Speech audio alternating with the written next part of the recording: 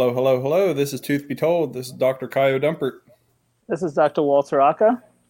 Dr. Gary Dennis on this last day of Black History Month. Yes, the shortest month of the year. Okay. But but we actually do have a very, very, very, very, very special guest, a good friend of mine, a good friend of everybody's because she's an incredibly nice person. Dr. Jamie Hardy. She's a pediatric dentist. We've had pediatric dentists on here before, but what makes her very, very special besides just her personality is that she is actually going into partnership with somebody to open a brand new de novo dental office. And, dentists, I mean, you guys can agree or disagree with me. We don't work well in teams. So this is very interesting to see how this is all going to happen. I know one other team that actually is an endodontic group. And I'm just like, I'm shocked that they're a team because dentists usually fly solo, right? We're all islands within ourselves. So it's just very interesting to see that there's another team that I know of. So I want to talk to her about that. But before we do that, we always try to start our podcast by just kind of telling us our crazy dental stories and what happened with us this week. So, being our guest, Dr. Jamie, you want to start? Well, thank you guys for having me. I'm so honored, first of all, to be here. And great introduction. I hope I'm just as nice as you say I am. But I think my craziest story, still to this day, is always related to residency, Bronx Lab. I saw some crazy stuff.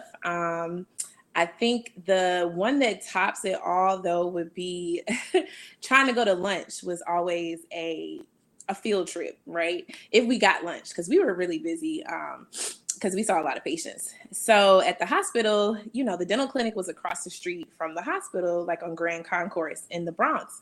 So if you know anything about Grand Concourse, it's not the best of neighborhoods, but it's usually a lot of hospital people over there, a lot of staff, walking back and forth. So as a group, some of my co-residents and I think it was maybe like 4 or 5 of us. And we were like, oh, we had a long lunch. Let's go get something in the hospital to eat. Cause we had like these little cards or whatever. So we're walking across the street, not paying attention, just kind of walking and talking. It's a lot of other people around. It's broad daylight. And there's like this homeless guy who's pushing, cause in New York for bottles and cans, you can get like so much money for them. So it wouldn't be odd to see somebody pushing a shopping cart with a whole bunch of bottles and a whole bunch of cans. So they're just like walking in front of us and he kind of tries to like walk past us and it was like 4 of us. So, we gave him room, let him walk past with his cart and he gets in front of us and immediately turns this way. And then he just like breaks the bottle on the shopping cart and he starts coming at us. And so my first instinct is, we got to get the heck up out of here. Because I'm not about to fight no homeless man. I don't know what you've been taking. I don't know what kind of super strength you got. But I feel like they be having like different kind of strength, right? Oh yeah. So I'm like, dang, we right here by the hospital. Like we were literally maybe less than a block from the entrance to where we were going. And there's always security at the hospital. So I'm just like, oh yeah, we got to go. Like, I'm moving. And then there's a guy in my residency program. He was he used to be in the Marines actually. And so he like is pushing the guy to just kind of, back him up. And so he's pushing him. And I'm like, okay, I'm trying to get everybody like, y'all, let's go. I'm like, listen, leave him alone. Let's, push him once and keep going. But the guy turned back around to hit him on top of the head with another bottle. So I was just like, okay, I don't have time for this. First of all, we got to make it back to clinic. She's worried about her patients. I'm like, because if you understand, like Bronx Lab, I love my residency, but they expect you to see them patients. Like they expect you to be back. But anyway, we got, the security guard eventually came out and we got some people to come and help. But that was the craziest thing I had just to go to lunch, like just to go eat lunch. Literally, it was like 11:30. I mean, I was like, it's too early for this, So that had to be the craziest thing. But luckily, Ramos, the guy in my program, he was good. He was just a little shook up, but he was good. So I got a question. Did you end up bringing your lunch from then on? Listen, I wasn't even worried about lunch. I was like, I don't need this money on this card. It's not worth it. I'm gonna just bring my lunch, or I won't eat, a snack, because I was just like, it's just not worth it. So yeah. But I thought it was crazy because we were in a group. Usually you think you're safer because it's more of you. So from then on, I was always a little bit more attentive. Jeez. Okay. I'm glad you all made it out unscathed. Right. Yes, me too. Wow. Okay. All right, gentlemen. Anybody else have a story this week, and then we'll get into why Dr. Harding is here with us. I'll do my story. I got a little quick story. Nothing like that. I don't think anybody's going to top that, Gary. There's no violence in my story. Are you sure? We know what happened at HEB, Gary. that was strictly nonviolent. Okay, good. Oh, it's funny though, because I actually was back in HEB yesterday. Okay. And it was packed again. And there were so many people wearing their masks like chin straps in there. And this one girl, she had to be she wasn't older than 25. And she was chewing gum and popping her gum. This is like Gary's worst nightmare. Yeah, mask is down here. And I'm just like, oh my God. And then I was just like, I just gotta keep my mouth shut and get out of here. Cause I already fought somebody in here already. So I gotta get out of here. And I did, right. And I was not wearing my mask with my name on it. Oh, good. Well, that's don't good. do that anymore. That's good. So, it's actually funny. I had a patient that came in this week. She had a mask on, but I guess she made this mask herself because it was made of fish net stocking or something, right? With so there was literally, you could see the pores. you can see the pores. But here's the part that made it really wonderful or fabulous was she had diamonds that she put fake diamonds or the stuff that kids put on their my daughter it was she bedazzled. Yes. Yes, bedazzled. She bedazzled it. And then here's the part that cracked me up. Every time I was like, okay, can I see what's going on? She would, oh, hold on, let me just take it. And she would take it off. And I'm like, lady, I'm not gonna lie to you. There's no need to keep taking it on and off. It's not doing anything for you. You know what I mean? There were holes in there. It was crazy. I was like, this lady is just taking it to a new level, but it is what it is. I didn't have the heart to tell her, you know what I mean? And that was a fashion statement. No, really, that's all it was. There was no protection or anything at all. You didn't give her a surgical mask and be like, you need to wear this under your rhinestone cowgirl mask. That did not coordinate with her outfit. Thank you. I was gonna say, if she bedazzled her mask, do you really think she's gonna go unfashionable with my mask? Right. I doubt it. So I don't interfere with people's fashion sense when it comes to that. Fashion-friendly black masks that I see so much. There you go with your name on there. not with the name on. Kyle, any stories for us? I was waiting to hear Gary's story. All right. Let me. Okay, so. Oh yeah. I had two children actually that I was treated the other day. Right, back to back. Right, one was 17. It was a second molar. I told him, hey, when the anesthesia wears off, the tooth is going to hurt, right?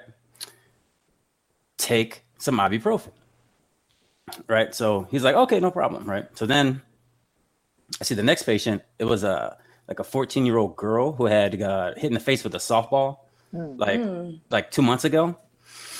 And she had slight temperature sensitivity on her central incisor, right maxillary central incisor. And it had crazed lines. When I tested it, it wasn't significantly more sensitive than number 9.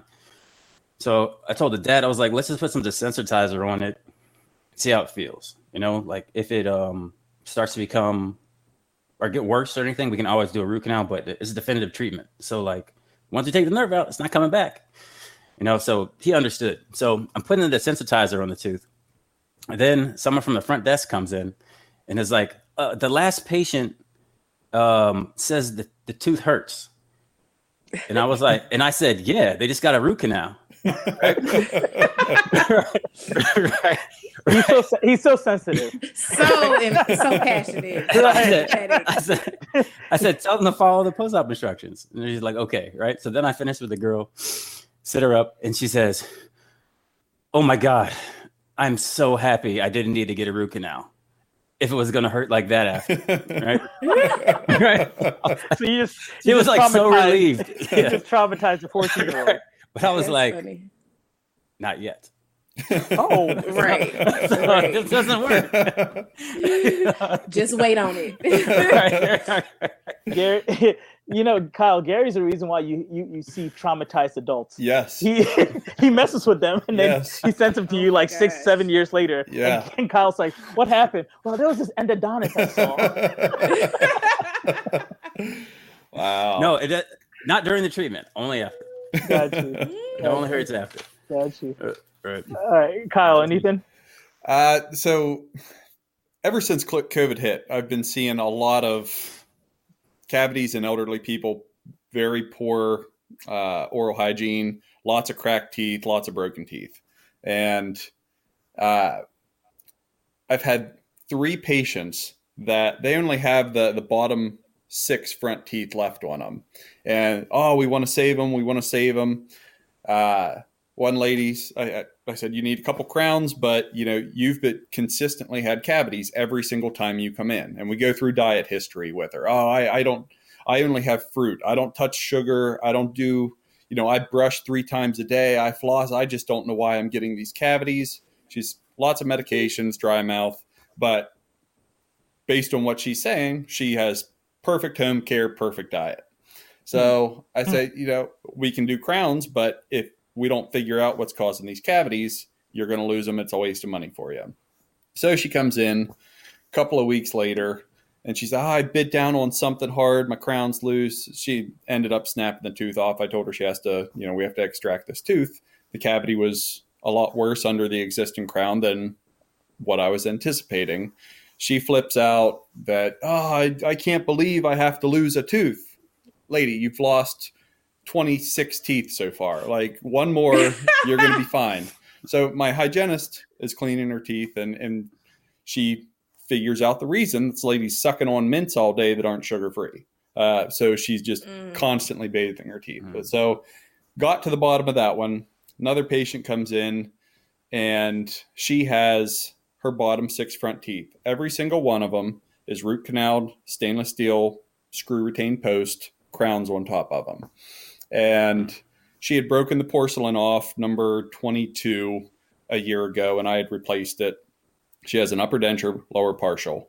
And I didn't do a whole lot of investigating at the time why this porcelain broke off a tooth where there's a denture opposing it. But she comes in for her, 6 month checkup. Number 23 had a periapical radiolucency that I sent her to the endodontist to see if he could do an apico on. She tells him she has a history of radiation. He doesn't want to do it, refers her for an extraction. And she's coming to me saying, I don't want to lose this tooth. What can we do? I said, there's nothing I can do. Start looking. The crown on number 22 is feeling a little bit loose. She has a 10 millimeter facial pocket draining sinus tract on 22. And she also has a draining facial sinus tract between 25 and 26. And so I start to figure out, I think these teeth have all vertical root fractures in them. And she doesn't want to lose her teeth. I take good care of them, blah, blah, blah. The previous dentist would have to make me a new set of dentures every 6 years. I've had 4 sets of, upper plate, lower plate. So it starts occurring to me that this lady is just beating her teeth. The last set of dentures she had made, he put porcelain teeth on because that's why she kept replacing her dentures. The bottom teeth were wearing the dentures through. And I think people are just extremely rough on their teeth. They're not taking care of them. They're sitting at home during COVID, eating sugar, eating snacks. And then they get mad at us when we can't save something that they've just not been taken care of at home. So just dealing with those people. One more patient, I did a bridge, 12 upper left, 12 to 14. By the time she got back after 2 weeks, she had worn through the temporary bridge. And I asked her, how's everything feeling? Number 12 and 14, root canal, everything's fine. Put the permanent bridge in, check the bite, everything's fine. Feels great. Send her on her way. That night, I get a phone call at 11:30 at night, and I go to bed early. I go to bed at 9 o'clock at night. So I look at this number that I don't recognize. I'm not answering this. So then my phone goes off. I got a message. It's this woman. I'm in so much pain. I spent $2,000 out of pocket on this, and I just made a mistake. I'm just really praying you can get me in tomorrow and take this bridge out and extract these teeth, because I just don't want to deal with it. Like, out of nowhere. And I'm thinking, the bite's probably a little bit high. Like, calm down, lady. I get to the office the next morning. She didn't even leave a message on the office answering machine. She just went straight to calling my cell phone at 11:30 at night, knowing that I wasn't going to answer, to leave me a message that says, get me in the office tomorrow. That ticked me off. She wanted VIP treatment. She did. Oh, no. She did. Yeah. So yeah, I had a gentleman that did that to me last week. He called me. It was Friday. He called me Friday. And he's like, oh, my tooth is in pain. You know, I placed an implant on him. He's like, oh, my tooth has been bothering me. That area has been bothering me. I said, okay, how long has it been bothering you? Oh, well, for the past 2 or 3 days. I'm like, so you wait till Friday night at 11 o'clock to call me, thinking I was going to do something, right? So the next day I contact the office manager. I was like, hey, could we come in and so I can see this patient? He said, yeah, absolutely. I called the patient, no pickup. I called him like 2 or 3 hours later, no pickup. Then he calls me back again Sunday night. Yeah, I'm still in pain. I was like, that's your problem. Yeah. I said straight, I was like, that's your problem. I tried multiple times to get a hold of you. Yeah. I went out of my way to try to see you. Like, I was actually going to miss my daughter's swim class just to come see you. And that swim class, that's very important to me. You know what I mean? I don't miss those swim classes. You know what I mean? I'm paying for them to do the same thing every week. Every single week. They do this. Nothing changes. Nothing changes. Is but she like a tadpole? And I don't care what cute name to give it. Nothing changes. Nothing changes. All right. I have yet to stations, and it's the same thing over and over. I have yet to see any improvement. I have yet to see any improvement. Well, it was COVID. That's the reason I stopped going. But I actually we started again. So my wife was like, "Oh, it's good for them." I was like, I don't see any change to their skill level. You know what I mean? Like, back in the day, they would just throw you in the deep end and say what happens.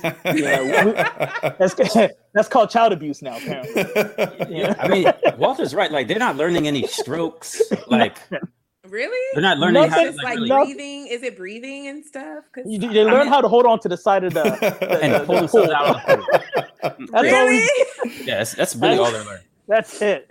Oh my and to hold God. their breath. Yes. Occasionally. Okay. Like, all like I know a second. All I know is I want to start a swim class so I can charge patients or pay, parents to keep doing the same thing over and over again. Be like, and then randomly take a picture of them, say they've gone to the next level. And that has nothing to do with their skill level. They got older. They got older. Are they teaching them not to drown? Maybe that's what it is. I think that's what holding on to the side of the pool is. Yeah. But they don't teach them how to get to the side. That's the problem. Right. Just hold on. Just hold on until an adult comes to get you out. That's my $90. That's my $90 every month. That's funny. It's gone to absolutely nothing. But anyway, we digress. I got one more story. Yes, and then we definitely have to get to our okay. All right. Here's why we are here, Gary. All right, one story. All right, this one actually pissed me off. Right. Surprise. So I was really upset. I was really upset. It was like it was a display of like the worst patient management. I was upset extremely upset for the patient too. Like, So I get this call and they're like, oh, we have this from another office. It's at the end of the day, right? It's like 3:30. And they're like, we have this patient that's having an emergency. It's an emergency. Their face is swollen. So that's the first red flag. And I'm like, well, why are you sending it to me? But their face is swollen. And they need to come see you to get a root canal. And I said, okay, well, it's 3:30. I'm leaving soon, so they can come tomorrow morning. I'm at another office. I have an opening at 7 a.m. And then that office is all pissed off, like, why can't he come now? And I'm like, because I'm leaving. Like, their emergency is not my emergency. Time to go. Like, you know what I mean? Yeah, I mean, so finally they agree, and the guy comes the next morning. So I walk into the office. He's there already. His face, like, I'm talking about, like, he has facial swelling. Like, his face is swollen. Cellulitis. Right? So then I get him in a chair, and it's swollen. It's going under the body of the mandible. Like, it's a buccal space to the submandibular space. Like I feel like if it was like 2 more days, he probably would have had like luguid angina, right? Yeah, let's explain like how critical that is for anybody that doesn't know why we're all looking at you like, holy crap. So probably best he waited 12 hours to see a dentist. Well, yeah, he should have gone. Right. Like, the thing was he was at a dental office the day before. Right. Like, they saw him. Okay. Right. This is how I started to get pissed off. Right. So with luguid angina, what happens is you get swelling under your chin. It will start to push on your airway, and it will close off your airway, and you could basically suffocate and die. Yes. So it is definitely an emergency situation. Yes. And it can travel down into your chest, into your heart, and they have to completely fillet everything open to clean everything out. Right. Yes. So the one thing that people the one thing people don't understand is, like, any kind of infection will find the easiest path. Right? It'll go through the bone, and once it gets through the bone, it'll find the easiest path to just keep going. Right. And there's spaces that are between your airways, your trachea and everything, your bronchial and the skin. So, like, there's airways and there's spaces that allow the bacteria and the infection just keep traveling, just keep going. Basically, it's a highway to the heart for when it's a highway to the heart. That's very well spoken. So that's why, it's important when you see someone with swelling, 1, figure out what space, and then 2, try to get them help. That's the most important thing. Help. Don't wait. Yeah. Right. All right. So I asked him, I'm like, well, you were in the office yesterday. Did they give you some antibiotics? And he was like, no. Wow. Right. So now I'm getting more pissed off. Yeah. Right. Incision and drainage, nothing. Just some antibiotics. Someone has facial swelling. Antibiotics. Yeah. Like the most simple thing. Right. So then I look in his mouth. And I've seen this guy before too. I've done root canals on him before, right? Okay. And I had told him, I saw him like 6 months ago, and I told him, I was like, look, you have this other tooth over here that it has a crack on it. You need to get this tooth treated. Right? Of course, it's that same tooth.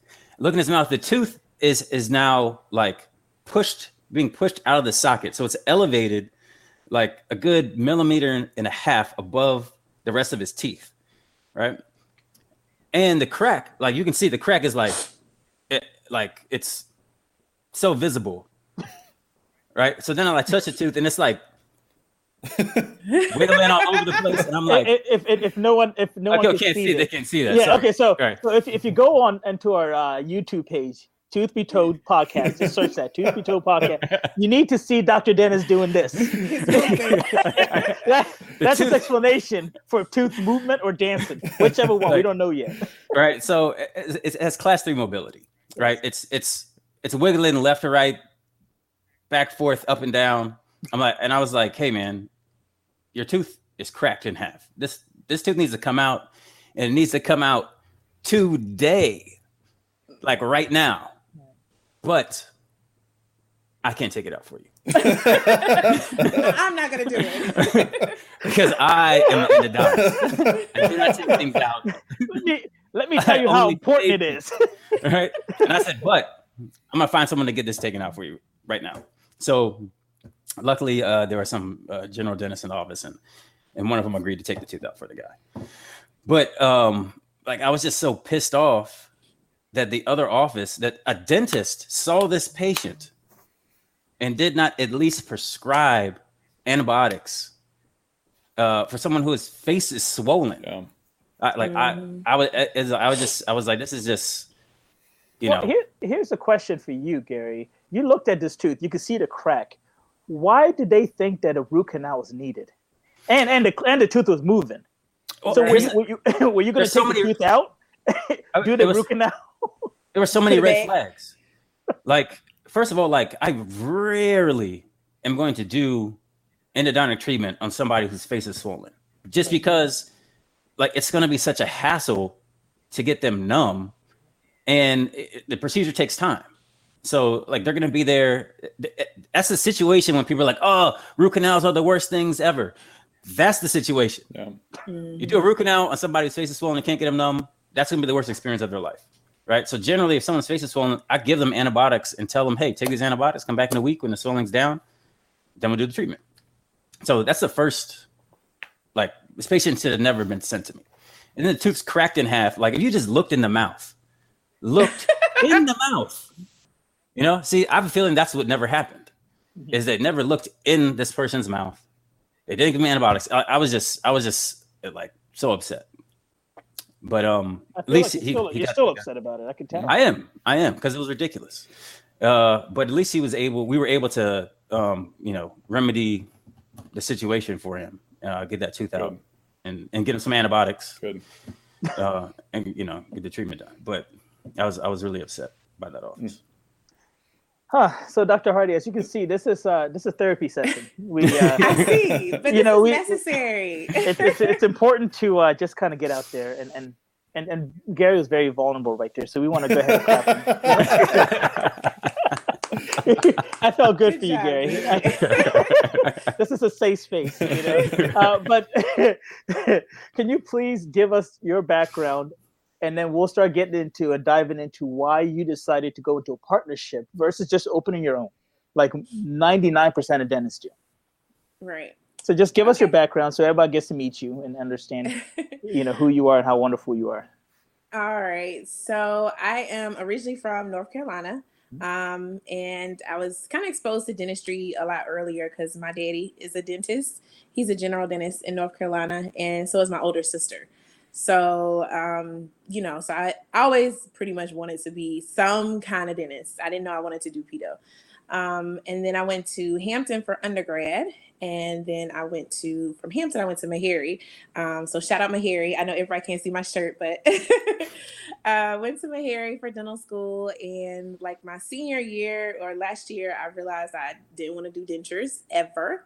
And I did not want to do endo ever. So I was like, well, I just can't see adults, so that was just easy for me. Plus I like the fun side that can be pedo. So I worked for a year in Charlotte. I'm waiting to hear that fun side. You're right. I'm not seeing the fun side at all. But go ahead. I promise it's fun. I guess because I could be goofy and like don't nobody look at me crazy.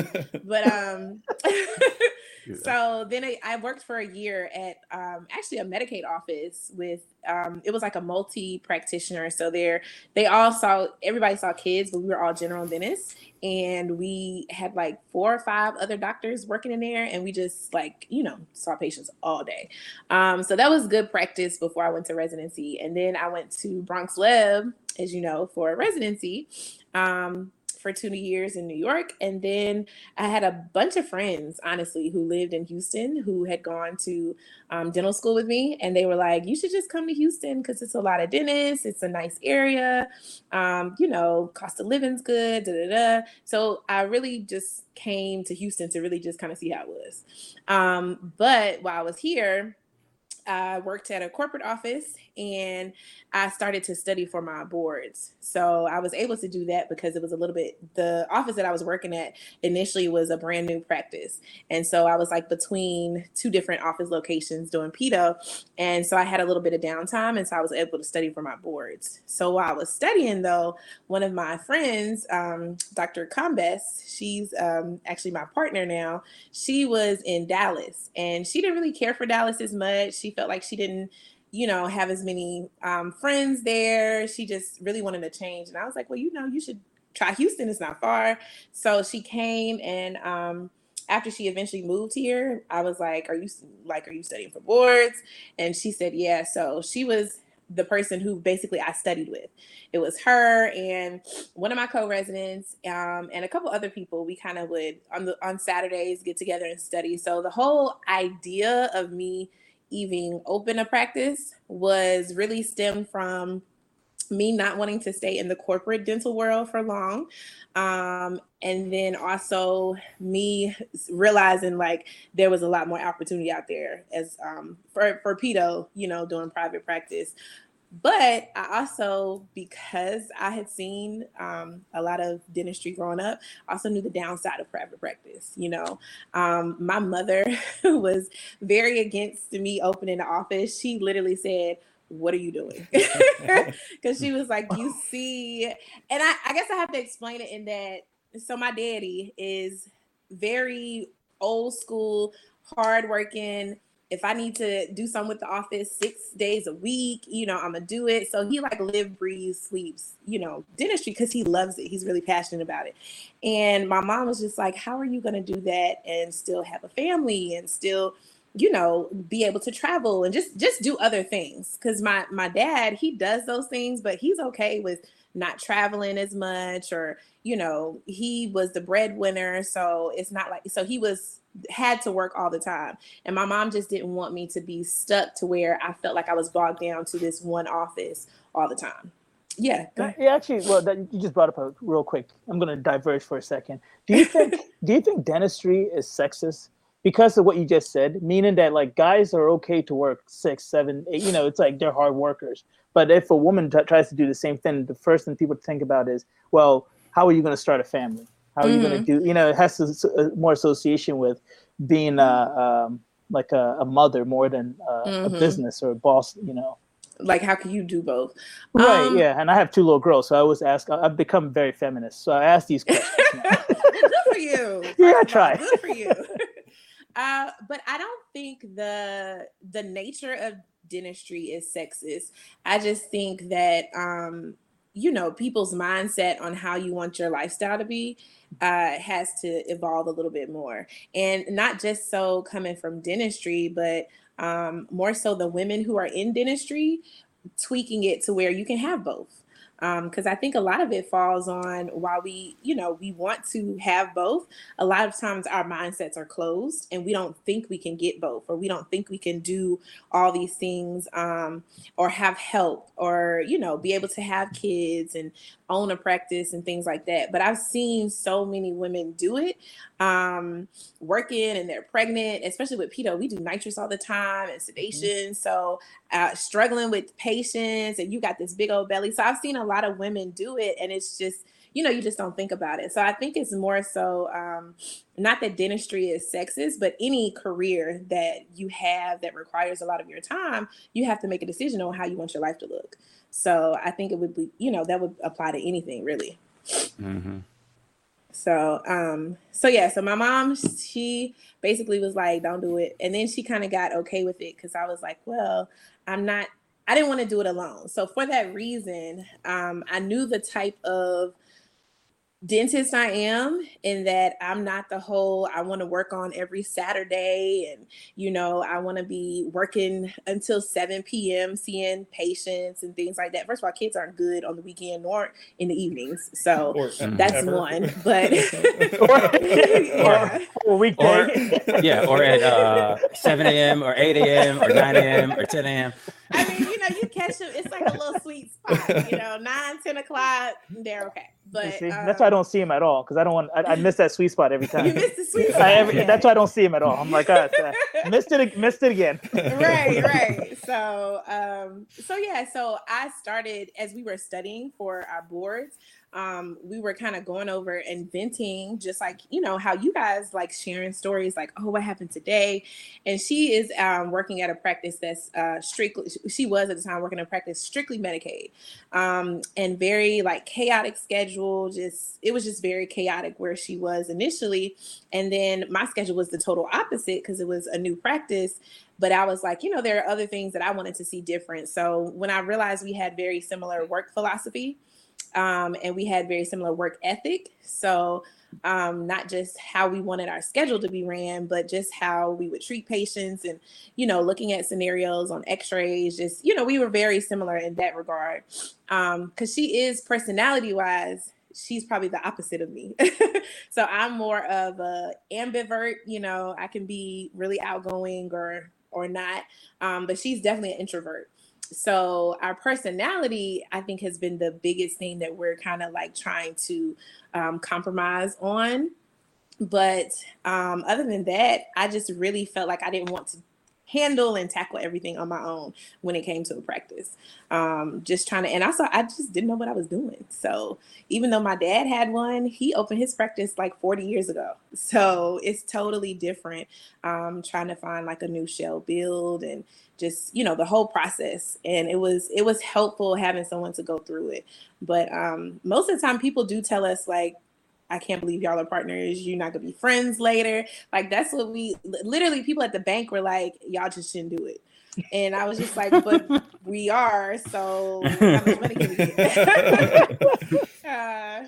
So that was interesting because I didn't realize partnerships were that rare. I guess I didn't know they were that rare. Yeah, they're pretty rare. That's why you're on here, because it is very rare. and we're going to ask you a lot of questions, Yes, good or bad, but you know, we'll get through it. So gentlemen, this is a question and answer. When was your opening day of the new office? So it's scheduled. So we haven't opened yet. Okay. So it's been a long process. But with COVID and everything, it's scheduled to be April. So beginning of April. Nice. That's awesome. Mm-hmm. So Lord willing, with the, you know, weather and electricity and all that. and you talked about the offices you worked at before and your partner were Medicaid offices. I assume a pediatric office is kind of forced into participating with that because there are a lot of children that are under that kind of plan. Well, interestingly enough, so the corporate office that I worked at, they actually don't see Medicaid at all. So when I started, I saw Medicaid. The last time I saw strictly Medicaid was when I was working in the Bronx. So I was seeing all PPOs and like some HMOs, whereas she was seeing, you know, only Medicaid.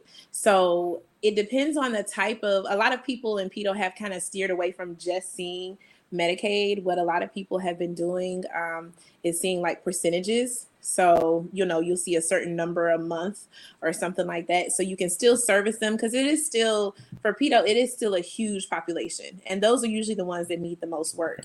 Like they need the GA cases where we got to do full mouth, you know, rehab. But it's still, you're still able to do a lot with like PPOs, insurance, and cash too. Yeah.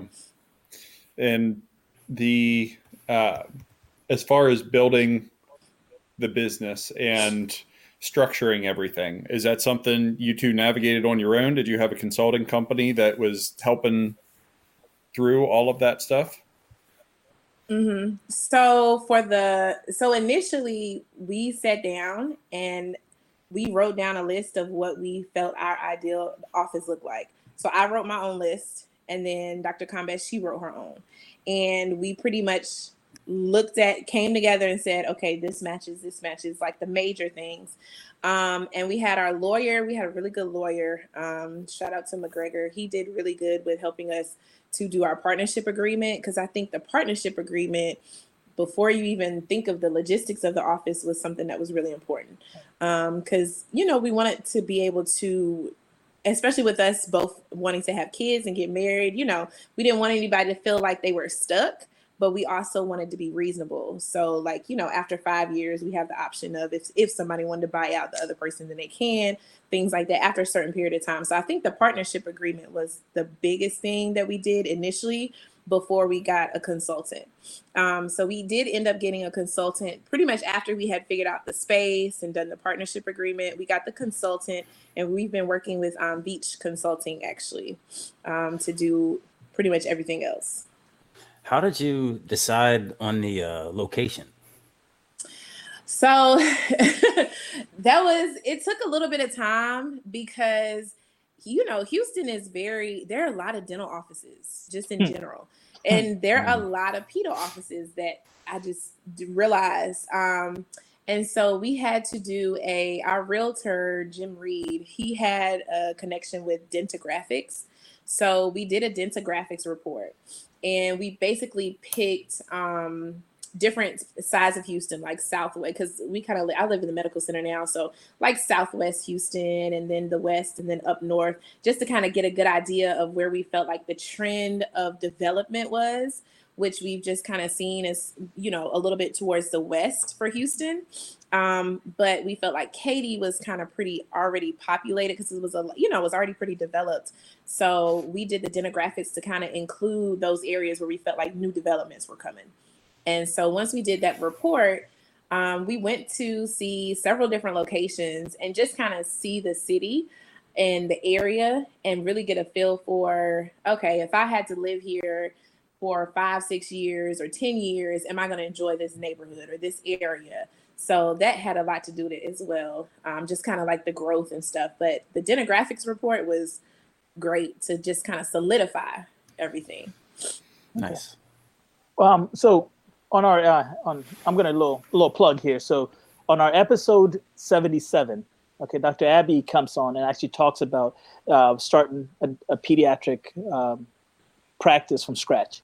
So like you guys can check that out if you want to. Yes. For the guys, I'm hoping that you guys have already listened to it because you're co-hosts and you've already listened to all of them, right? Yeah, exactly. I remember that one distinctly. Remember that exactly. Yes. Of course. But the one thing that I want to, so when you're in a partnership, the hardest thing is coming to an agreement on everything, right? Mm-hmm. So how do you guys make sure? So if you have 50-50, that means that if I agree on, I want to buy this and the other partner doesn't agree on wanting to buy this, how do you come to that conclusion and say, yes, we are going to buy or we're not going to buy?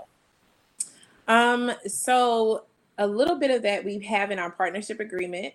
So if it's something that I believe our agreement says like over $1,000, we have to both sign off on it and we have to both agree.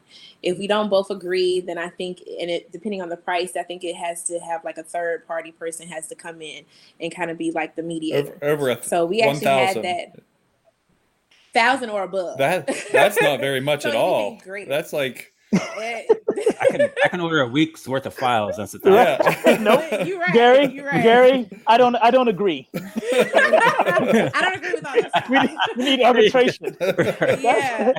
But we started it really low because that we makes knew sense, realistically we weren't going to like disagree that much because we were very similar with some things and we're both kind of laid back. So I think it has to do with the personality of the partners, right? Because all dentists are very particular when it comes to your work, but when it came to, certain other things, I was like, okay, I would pick my battles a little bit. And so my partner, she's very much like that.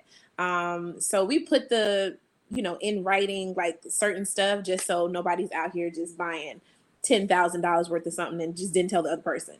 But we have started to, like, it's because there's so many emails you get and there's so many small decisions that you have to make that I think it was important for us to have commonality with the bigger picture. So as long as the small things didn't intrude on what we felt like the big end result was going to be, we kind of, a little bit laid back when it comes to, I like this or I don't like that. Even like equipment, like you said, those things get expensive quick. Like everything is over $1,000 with equipment. So I'm like, I want a foot pedal or something, or I want the chair to go back automatically, and it costs like $400 per chair to add a certain button on the chair. So I was just like, okay, you know what? I can just push the button myself. It's not that serious. I want to put this money somewhere else. So I think it kind of helps when we kind of self-reflect. So. And then a quick follow-up. So within the same kind of mind frame is assistants, right? And front office, they want to test you a little bit, right? And so they're always going to do one of those things where they might try to pin you guys against each other. So how do you go about making sure that the level of respect is kind of equal, right? Versus, oh, well, I like this doctor a little bit better than this one, so I'm gonna do this for this doctor, but not for this one. You see what I mean? How do you guys make sure that level of respect is equal when it comes to a partnership? So because we haven't really had that scenario just yet, I think what we've been doing up until this point is making sure that everybody maintained equal respect prior. So for instance, like if we were answering emails, sometimes people, you don't reply all, they'll send something just to me. Well, I always make it a point to be like, oh, okay, please CC my partner so she can see this as well, so she can go over everything. So I think it's something that more so we have to do, because other people we can't control how they're gonna do things. But it's something almost like in parenting, you have to make sure that you demand that respect for the other person if you feel like it's not being fair or equal. But I think because Dr. Combats and I are just so laid back, little small stuff don't really get to us as much. But when it comes to, like, for instance, I feel like I'm a little bit more strict when it comes to like assistance and being I'm a little bit more particular with certain stuff. So I think, I've talked to her about certain things. Like I don't want, I want to make sure we have an air of excellence in everything that we do. So, tardiness and those different things, I'm very strict about. So it's kind of like if it's a positive thing, and if the other person, you don't totally disagree, and it's not, again, disrupting the bigger picture of the brand that we want for the office, then, I kind of give that person free reign. But I guess we'll have to, as far as like assistance and things like that, we'll have to just kind of see. Hopefully they both respect us, but because we're friends, we have like a mutual respect for each other already. I think it's easy for us to both kind of make sure people respect her and she makes sure people respect me, vice versa.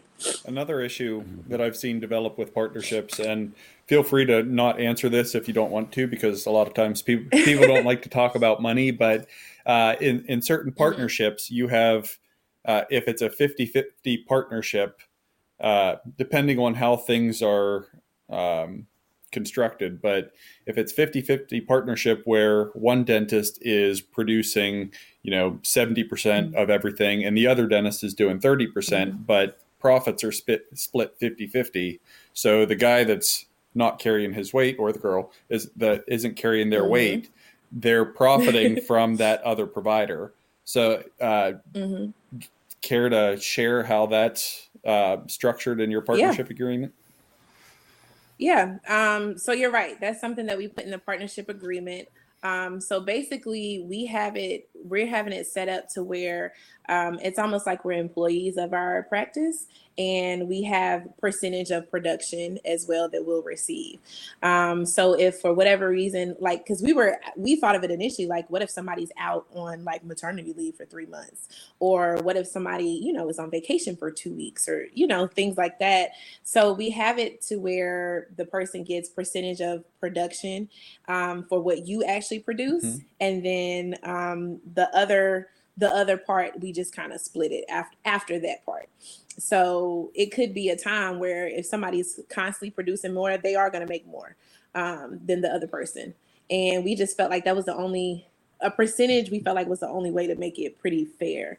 Because you're right, you can't, if I'm producing all this money this month and you're not even here, then, you're not getting no percentage of that production because you didn't produce anything. So let's say you each do 100,000 in collections for the month, and you each get 35% of that as of what your collection is.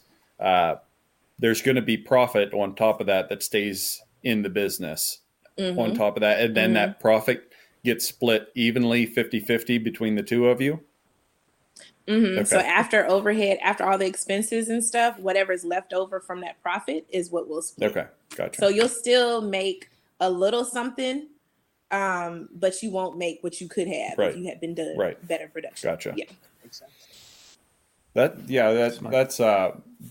was one of the reasons that the office that I bought, it was a 15-20 year partnership between two dentists, and the one really did all the production, which allowed the business to stay in business.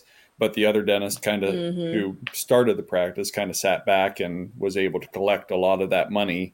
And there was a lot of resentment that built up over the years because of that. So I'm glad to hear Right. that's something that got spelled out early on, because that's definitely something that could ruin that marriage. Yeah, and I feel like the financials was the biggest part of the partnership agreement, because a lot of stuff that was put in there were scenarios that we would not have thought of. It was things, when it comes to hiring and firing. It was things like, what if somebody does something that is unethical, and you're in the news and you basically making a bad name for the brand. What could happen then? What if somebody gets injured, like disability, and you have to be out? Now I got to find a temp to kind of see your patients, or I have to take over your patient load, but you're still able to be like a silent business partner, because a lot of the business stuff is just handling, not doing the patient work, but handling like the emails and the financials and checking up on insurance and stuff. So we had to look at all those scenarios. He actually sent us a list, and we just had to talk on the phone, and we just really talked through it. Like, would you feel like it's fair? Something that was huge for us was that neither one of us are married yet. So in the state of Texas, a lot of times, no matter what, once you get married, no matter what, the lawyer was like, it becomes common law, like your assets. And so you can like split them. So even if it was before or after the marriage, unless you have something in writing. So we had to pretty much say that we have like a prenuptial part in our partnership agreement, to where if I was to, if either of us was to get married and then get divorced like years later, the partner can't now take a huge, some huge portion. So we had to put in writing that both of us agree that we get a prenup when we get married, in relations to the practice, at least. So. Which is another conversation I'll have to have with my future husband. That takes some pressure off of you, saying, "Look, it's already been in the contract before you were around. It's nothing personal. Yes. It's just I got to follow the contract." It's not me. If we're up to me. Yes, if it were me, we wouldn't have one. But honestly, I will say that's honestly why we did it, because we both knew that eventually we were both single and eventually want to get married, and we were just like, but I wouldn't want to put them in a position to where they, where she was getting taken advantage of, losing the practice, or I don't want to have a big payout. So it can just get real messy. So our lawyer was like, I would suggest you do this. And I was like, I'm going to just say you suggested it, and it's done. So it's done.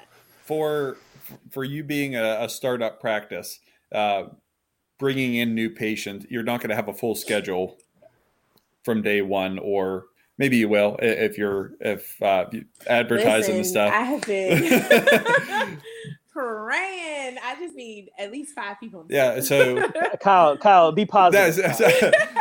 So Kyle's like, it's gonna suck. No. So the reason, again, it comes back to the partnership. If you're a single dentist opening a new office, you're just worried about filling your schedule, one provider schedule. And I can bring on hygienists as I need to if I'm starting up from scratch. But with there being 2 providers from the start, how do you split up the patient load in a fair way? And what strategies have you put into place to make sure that you're both busy and makes it worthwhile to come into the office those first couple of months? So what we've really been doing is trying to make sure that we're not there at the same time. So in the beginning, we're not going to have those days that we overlap the schedule until we have enough patients that can, that need that. And so the thing that will kind of help, and we just gotta have to see how much it is, but we'll be able to have more flexibility with the days that we're open in the beginning. So instead of only being open like 1 day or 2 day, if we need to open 3 days, we can, if we see like there's a need. So like, for instance, we looked at our competition in the area and we saw that a lot of them aren't really open much on Wednesdays. So I'm like, we're going to be open on Wednesdays to start with, Tuesday, Wednesday, Thursday, something like that. So we're starting off with just having it as if we were by ourselves. So even if it's a day where I'm off work and, Dr. Combest is working, I'm doing the admin stuff. Or maybe I'm trying to make sure the staff in the front is trained or something like that. Because we kind of pretty much went into it knowing that first year, we just said we might not make no money to bring home ourselves. Right. Of course, we're going to make a profit, but take home, we just said, we're just going to pretend like we didn't have any take home this year. Now, hopefully we will, of course, but I feel like because we went in with it that way, it's more so we're going to see whoever come through the door. So, but for the days where the patients do overlap, a little bit of my corporate job, I was working with another pediatric dentist. So that's how I knew it was able to work and be profitable, because once you get enough patients, you can have longer days, almost like split shift, where someone's there a lot earlier and someone's there just not too late because it's pedo, but just a little bit later. And that kind of helps out a lot.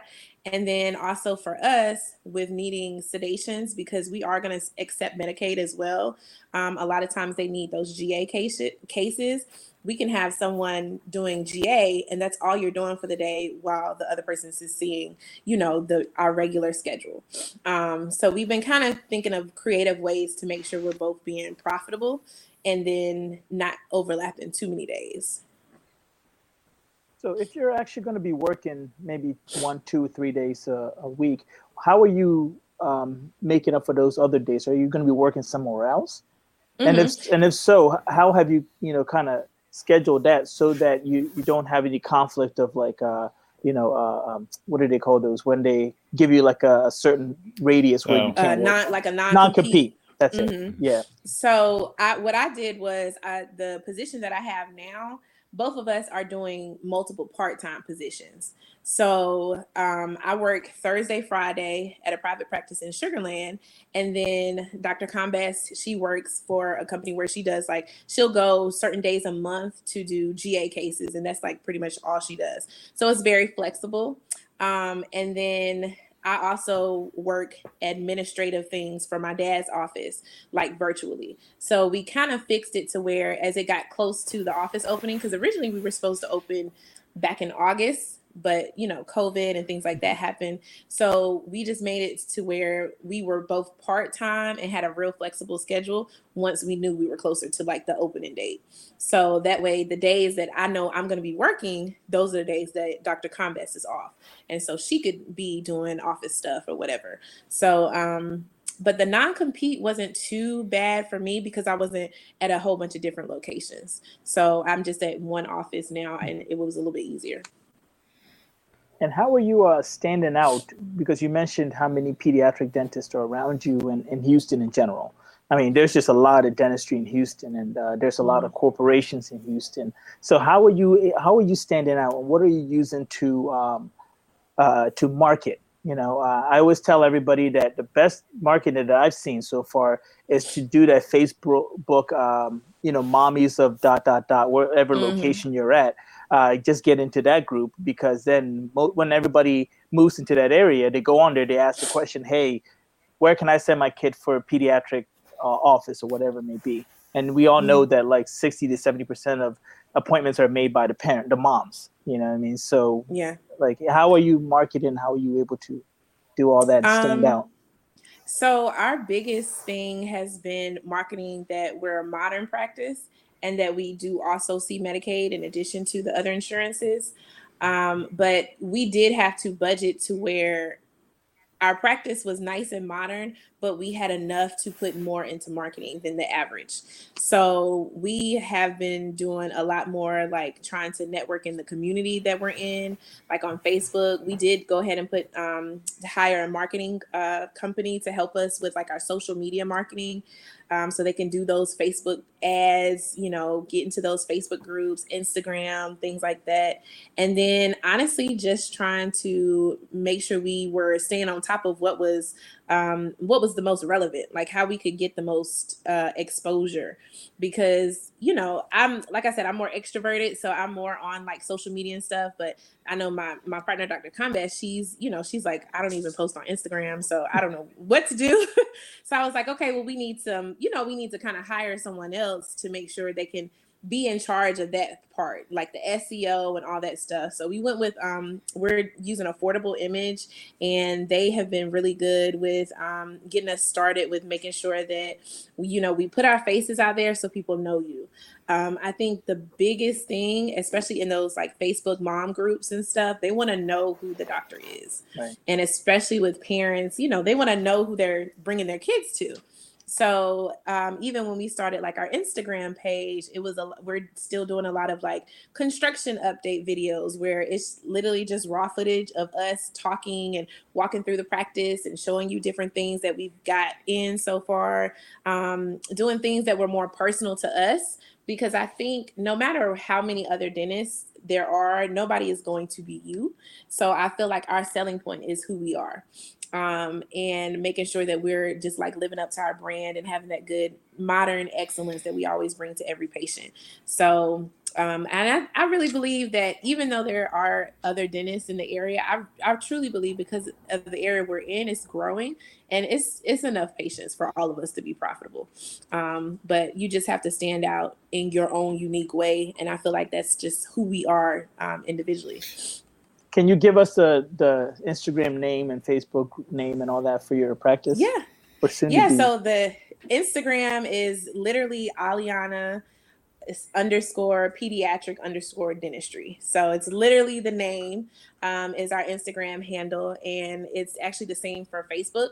I didn't want to be too creative because I felt like it'd be easy for people to just Google and let it all pop up. Can you spell that? And then we're actually on Twitter. Yeah, so Aliana is ALIANA. Is that so Aliana? Is that somebody's name? No, it's actually the name of the neighborhood. Okay. So the part of Richmond that we're in, it's right there, like 99 and Harlem Road. So Aliana is one neighborhood that's right there. And then you have like Harvest Green, which is another big neighborhood in the area.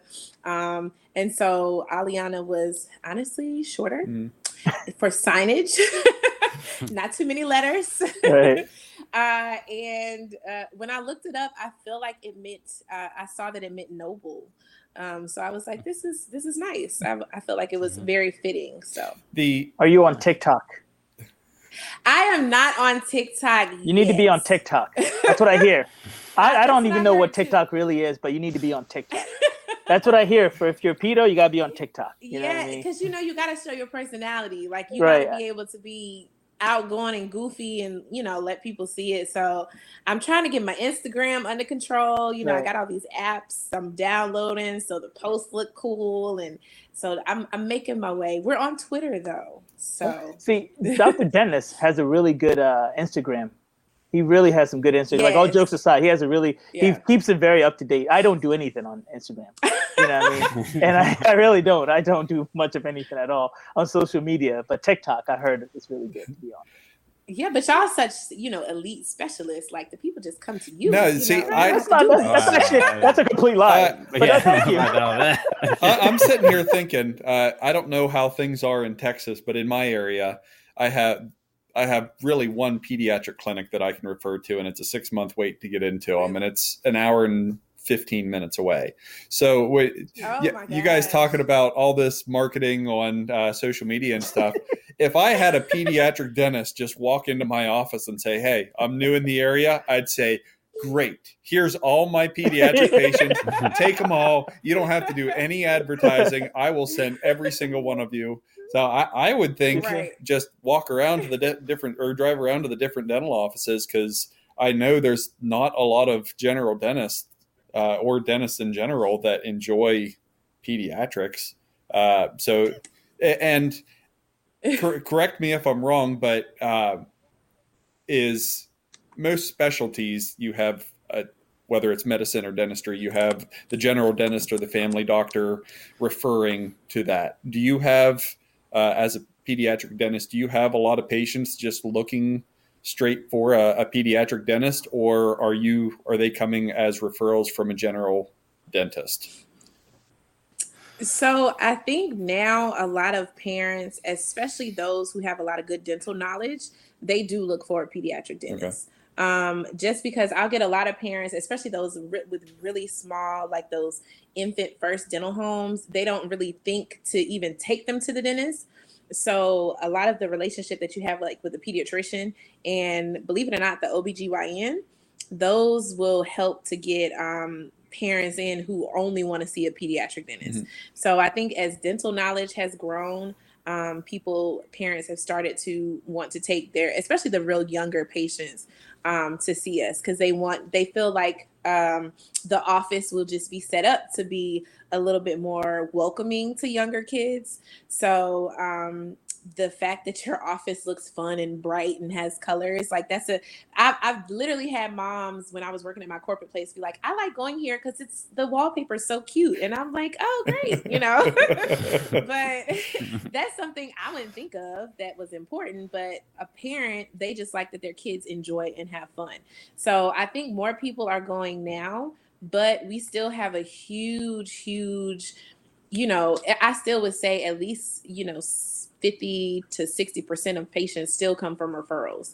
And even if it's not just, I need you to do the treatment, we have a lot of parents who of special needs kids who will just need a little bit more time, because a lot of times our schedule, we can structure it to where I have a little bit more time just for the cleaning. Mm-hmm. And things like that. So a lot of times it just depends on the parent, but we still have a good percentage that come from referrals, especially ortho. We get a lot of referrals from the orthodontist for those like little premolar extractions, things like that, because they know we can do they know we'll be set up to do sedation for some of those kids. And let me just I want to have a little bit of an issue, a little bit of beef actually, to friends and family. Stop asking me about your pediatric kids. Like, I don't know anything about them. Okay, I don't know about their teeth, eruption, nothing. All I do is literally contact, Dr. Hardin or any of my other pediatric friends and say, this is what I was asked. How do you help me out? So please stop asking me. I do surgery all day. I don't know. I have 2 kids that I sent to a friend who's a pediatric dentist. I don't do their dentistry at all.